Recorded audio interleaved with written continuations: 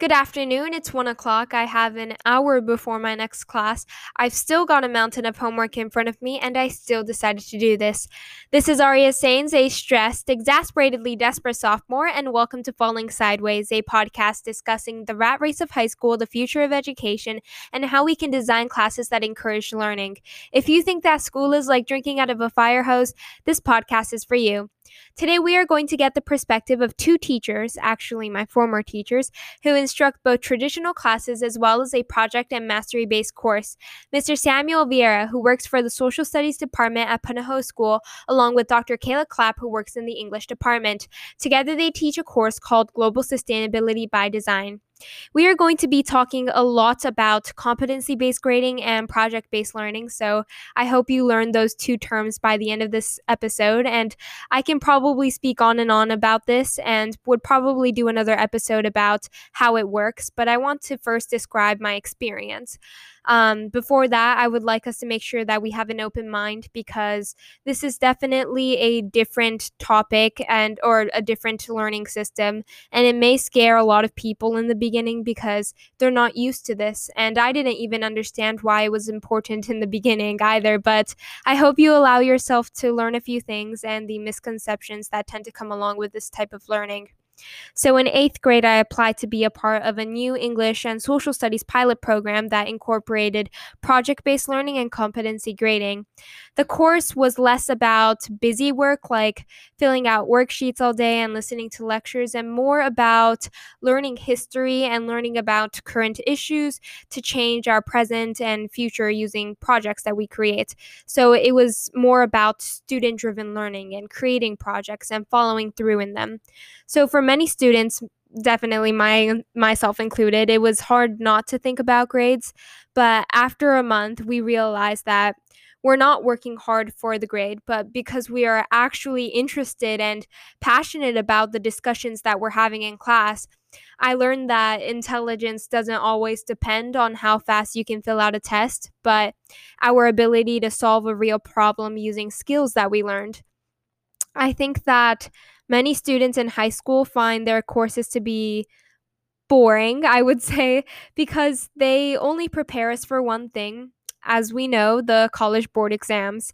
Our classes prepare us for tests, not life. And because we can't connect these concepts to our lives, it becomes almost meaningless.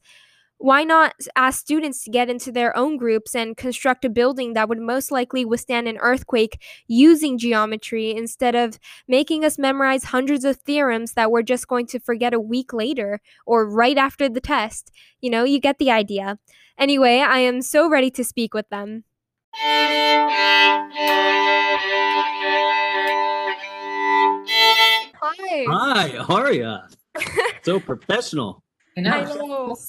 I think before we start, can you guys explain a little bit about the course you both teach, how you assess your students and what they learn, how the classes are set up? So, Global Sustainability by Design, Place, Partnership, and Perspective is a transdisciplinary co-taught class using social studies skills and English skills to explore storytelling and the impact that storytelling has on our society in a variety of ways. This class is assessed using competencies. So competency-based learning, again, tries to incorporate real-world transdisciplinary skills to teach habits of mind and skills that can move beyond the classroom. So how is it set up differently than your other classes, kind of how it's taught? It's actually interesting. I think because we had so many people come and observe this class last year, which you're well aware of, Aria. And depending on the day, teachers would come in and many times they would say, this looks like a traditional class, right? We would look at like historical case studies or pieces of literature and like rhetorical strategies. On a day-to-day basis, it should look like a normal class. There should be good teaching and good teaching methods. I don't think that part is that much different, but I think when we get to the assessment piece and what we're really asking students to do, that's where you see a pretty dramatic shift to kind of create like student-led, student-centered projects that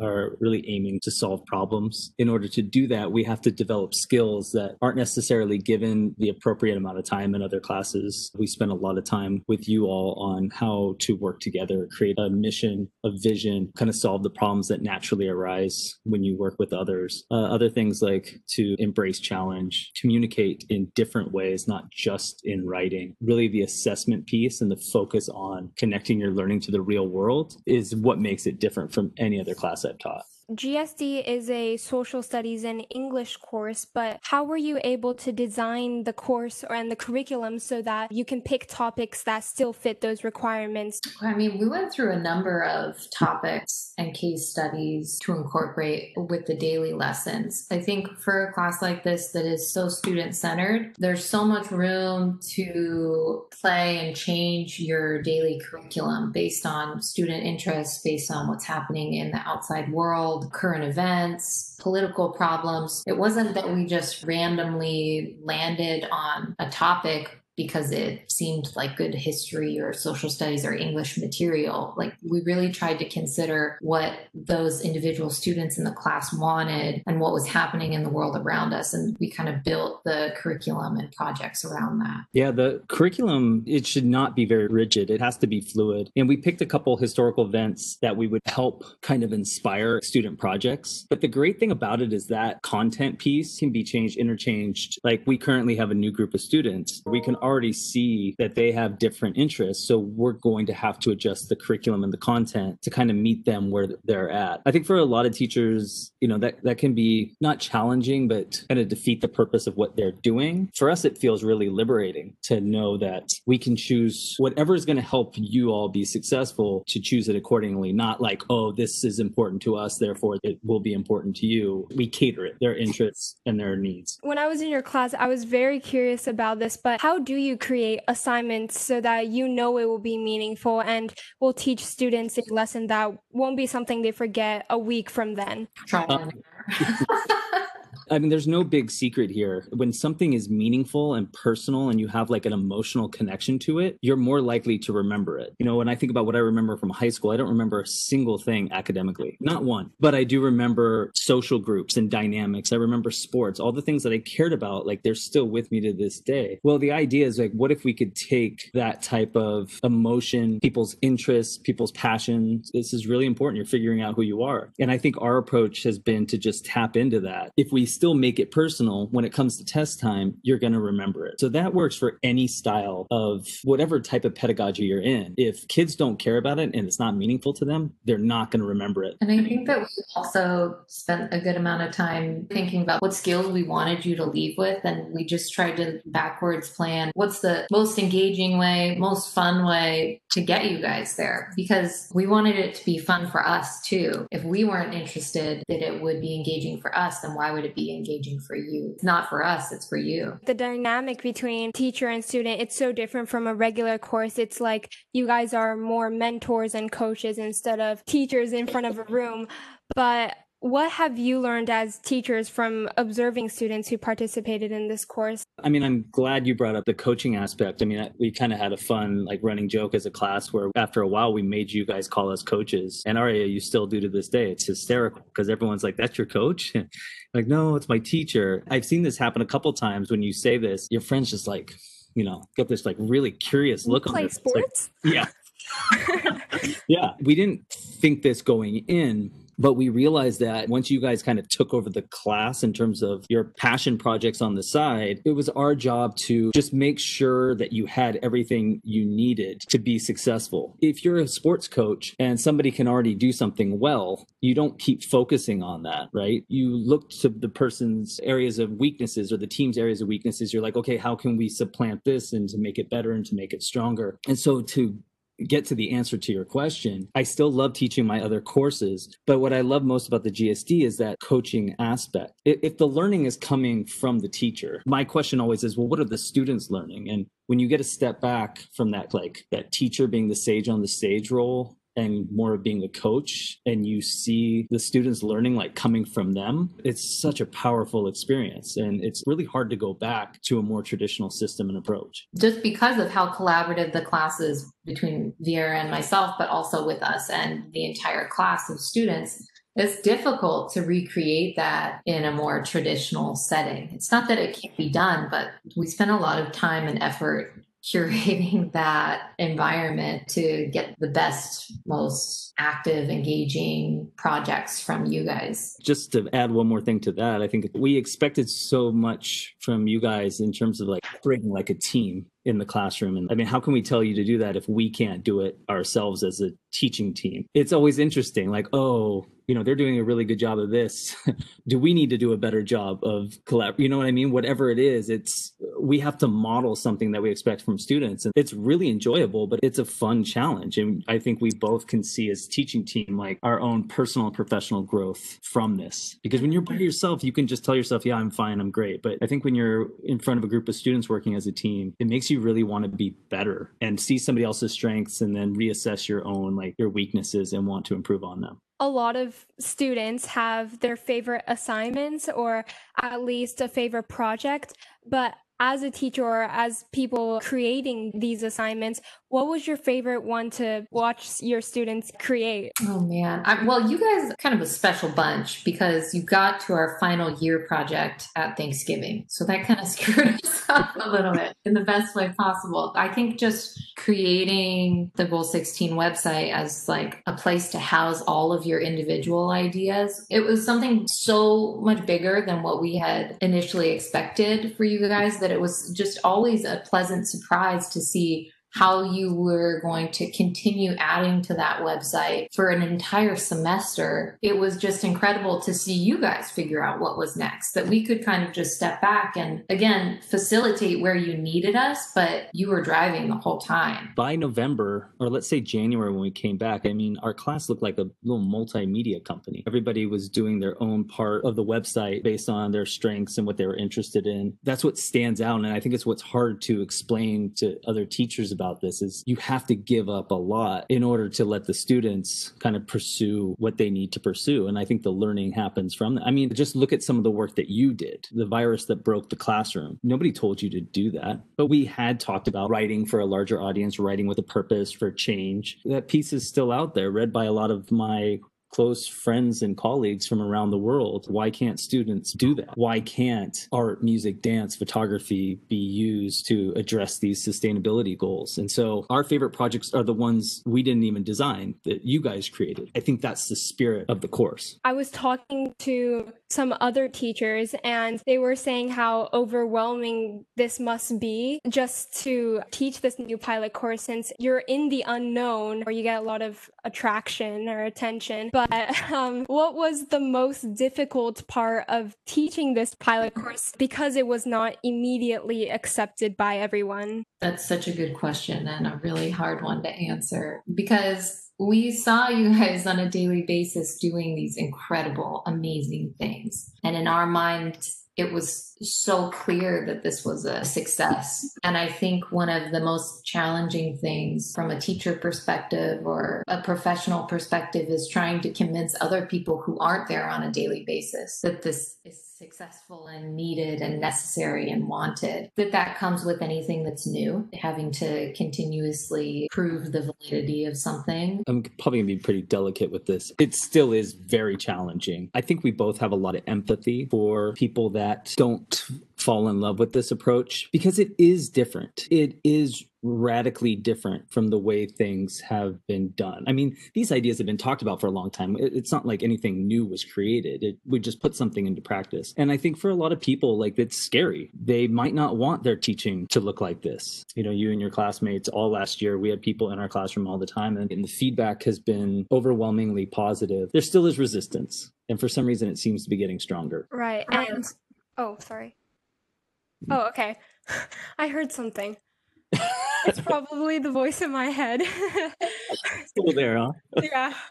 We talk about like teachers are resistant and unwilling to accept this new type of teaching method, but I'm guessing you grew up with the old educational model, you know, the mountains of worksheets, listening to lectures, information going through one year and coming out the other. But Being so used to this style of learning, what made you realize that it needs to change? And why do you believe in these contemporary teaching methods so much? I think a lot of what we believe in goes back to us being athletes, loving the team dynamic, trying new things, striving to be better. We both also appreciate the large world around us. We like exploring new things. We like going to new places. I think that aside from our own maybe personal academic experiences, all of our other life experiences perfectly prepared us for a class like this. It was something exciting and new that I definitely wanted to be a part of. But I will go back to the part you said about like my experience in high school. I think my teachers that I had in high school made me what I am, because I did not want to be anything like them at all. School was awful. I actually have a best friend who just went separate ways, and I haven't seen him for 20 years until like a couple years ago. And we both ended up teaching philosophy. We both ended up being high school teachers. And our main reason for getting into teaching was we just sat through such horrible classes and teachers and the dittos and the worksheets. We really liked the idea of education. We loved college. College was good, but what if we just did it differently? That's really fuel for me. I remember I had one teacher, she's probably not alive now, but rest in peace, Miss Mauser. But anyway, it was American literature course. The first day she had us read the first chapter of Huck Finn. We came back and she's like, okay, let's have a discussion. We didn't understand it. There was no prep or anything. So she goes, I knew it. You guys are too stupid to read this book. We're just going to watch the movies for all the novels for the rest of the year. And we're like, yes, this is awesome. But just the fact that she would give up like that. Once again, at the time I didn't care, but once I became a teacher, that like really, really bothered me. Like she had no interest in making students care about learning. The last 5 years, especially in education, have changed so much. Every other type of institution, organization, business in the world, things are changing because of technology and other factors. It's really a great time to be an educator. Hopefully we look back at this moment and say this is kind of where we began this shift. And it's going to take a while, but I think it's happening now, and it's really invigorating. When you talked about progress, I'm just thinking about how it must be hard to see progress when teachers don't let them experiment and figure out who they are and what they're good at. I think a lot of parents, my friends, my classmates, all they talk about is progress. Like, are you learning anything? They ask teachers like, oh, do you see significant progress since the beginning of the year?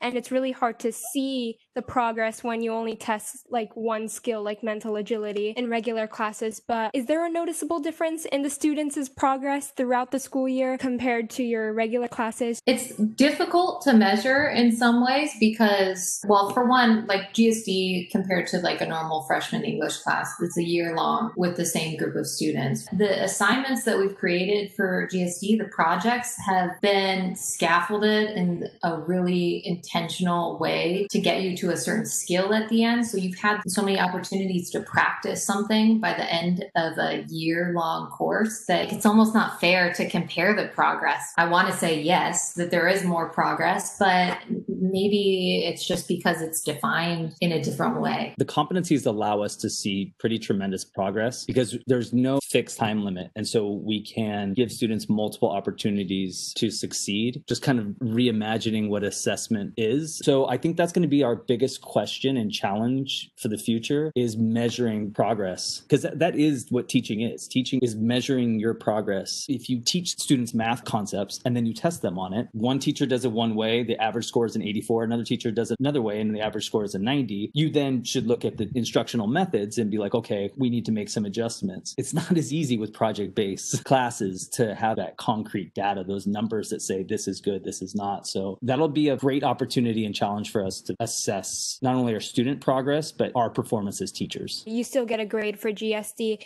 but is it difficult to assess progress with projects? I think a lot of parents are like, how do you grade? How is it fair? They talk about fairness, and to me, regular classes are less fair than this, but there's still this idea that it's not fair because it's more based on observing. But how do you Do it. An interesting thing for students, parents, and teachers to see, because I think you hit upon a really, really important point here, Arya. One of the most exciting times for us as GSD teachers is we come together with a student project or a piece of writing, and we look at it as a team. I still think that there is this view, and I don't blame people for having it, is that a teacher's like, oh, you get an A, good job, or you get a C, bad job, whatever. I mean, we're using these rubrics. We talk about it. What do they mean? We constantly go over student work so that we can be as objective as possible when it comes to this is this quality level of work. Here's something more middle of the road, and here's something that needs a lot of improvement. In the end, we do have to put letters and attach them to those levels of performance, but we're constantly gauging, monitoring how we're evaluating student work, so we can be more accurate and precise with it. And so students can then look at that rubric and do it themselves, right? If you're doing these things and you can demonstrate it, then you're going to do well. But we need to have that conversation more with parents, because I think all of us are rooted in an older system where this still feels very kind of flimsy and foreign. In reality, at least from our end, it's so much more structured and solid than a more traditional class. It's constant conferencing with students, and it's constant messaging to an entire group about what our expectations are, but also to individuals. And, we have so many conferences with individuals so they can see, okay, this is where you were 2 days ago. These are the changes that you've made, and this is the progress that you've made. This is what you still need to do. And that kind of attention, there's not a lot of time for it built into a more traditional class. Vera and I go through all of these assignments together, and we have both changed how we approach projects and how we give comments. And I think that we've grown a lot and become a lot more empathetic to, again, the student experience. We have to agree on where a student's at, and the student needs to be part of that conversation as well. So it's a really collaborative process. My bio class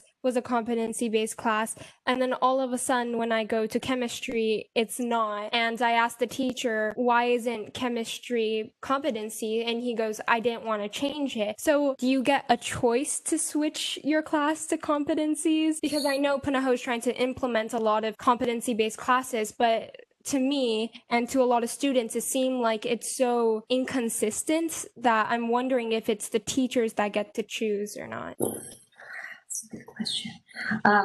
My knowledge, it's a sub-department decision. It makes sense to start with those changes at like a freshman, sophomore level, but it should be a sub-department decision so that there is, to some degree, an equity of experience. Like if you're in one chemistry section with one teacher, it's not wildly different than somebody else's, but it does require a certain level of buy-in from all of the teachers. It requires training. You can't rush this. You have to be trained in like a professional learning community where you're constantly working with teachers on instruction, assessment. I think we're at a really interesting place right now because I think more and more people are interested in competency-based learning, but it requires A, buy-in, and then B, a lot of time. If you don't know what it's about and you don't give it enough resources and professional development and training on it, then I don't think it's fair to the teacher or the student. It's really interesting to hear about your experience. I don't think anybody wants students to feel like they're the guinea pigs in a grand experiment.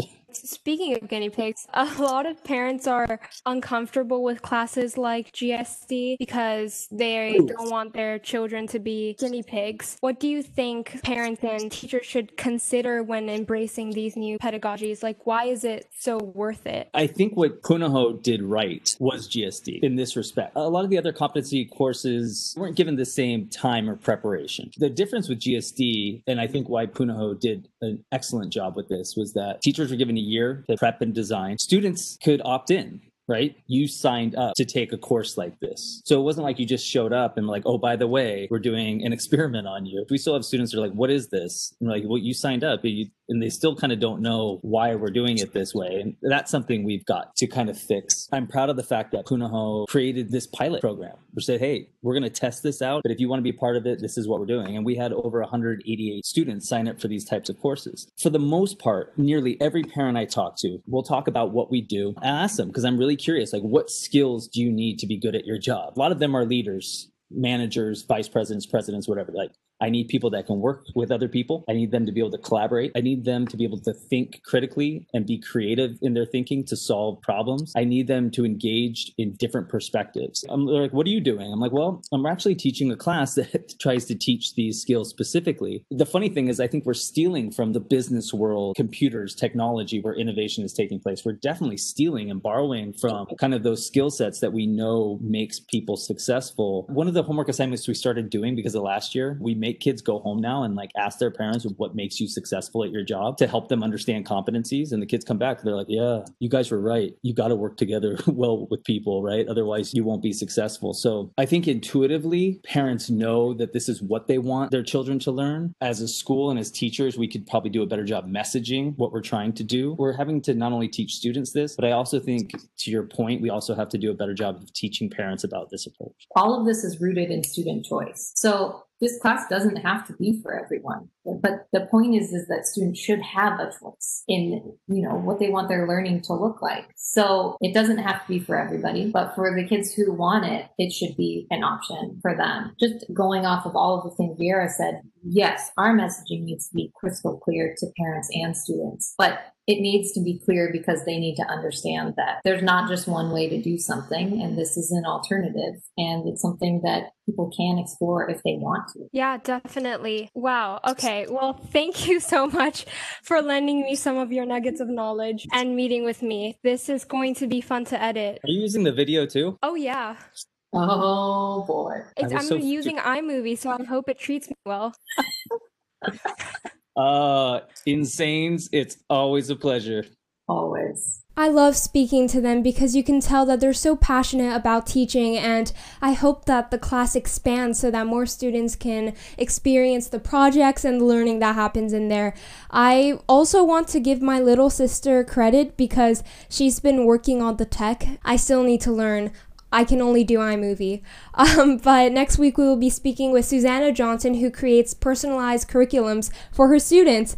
And now I have to go study for my math final because it's 10 p.m. and I don't really know the material. Bye.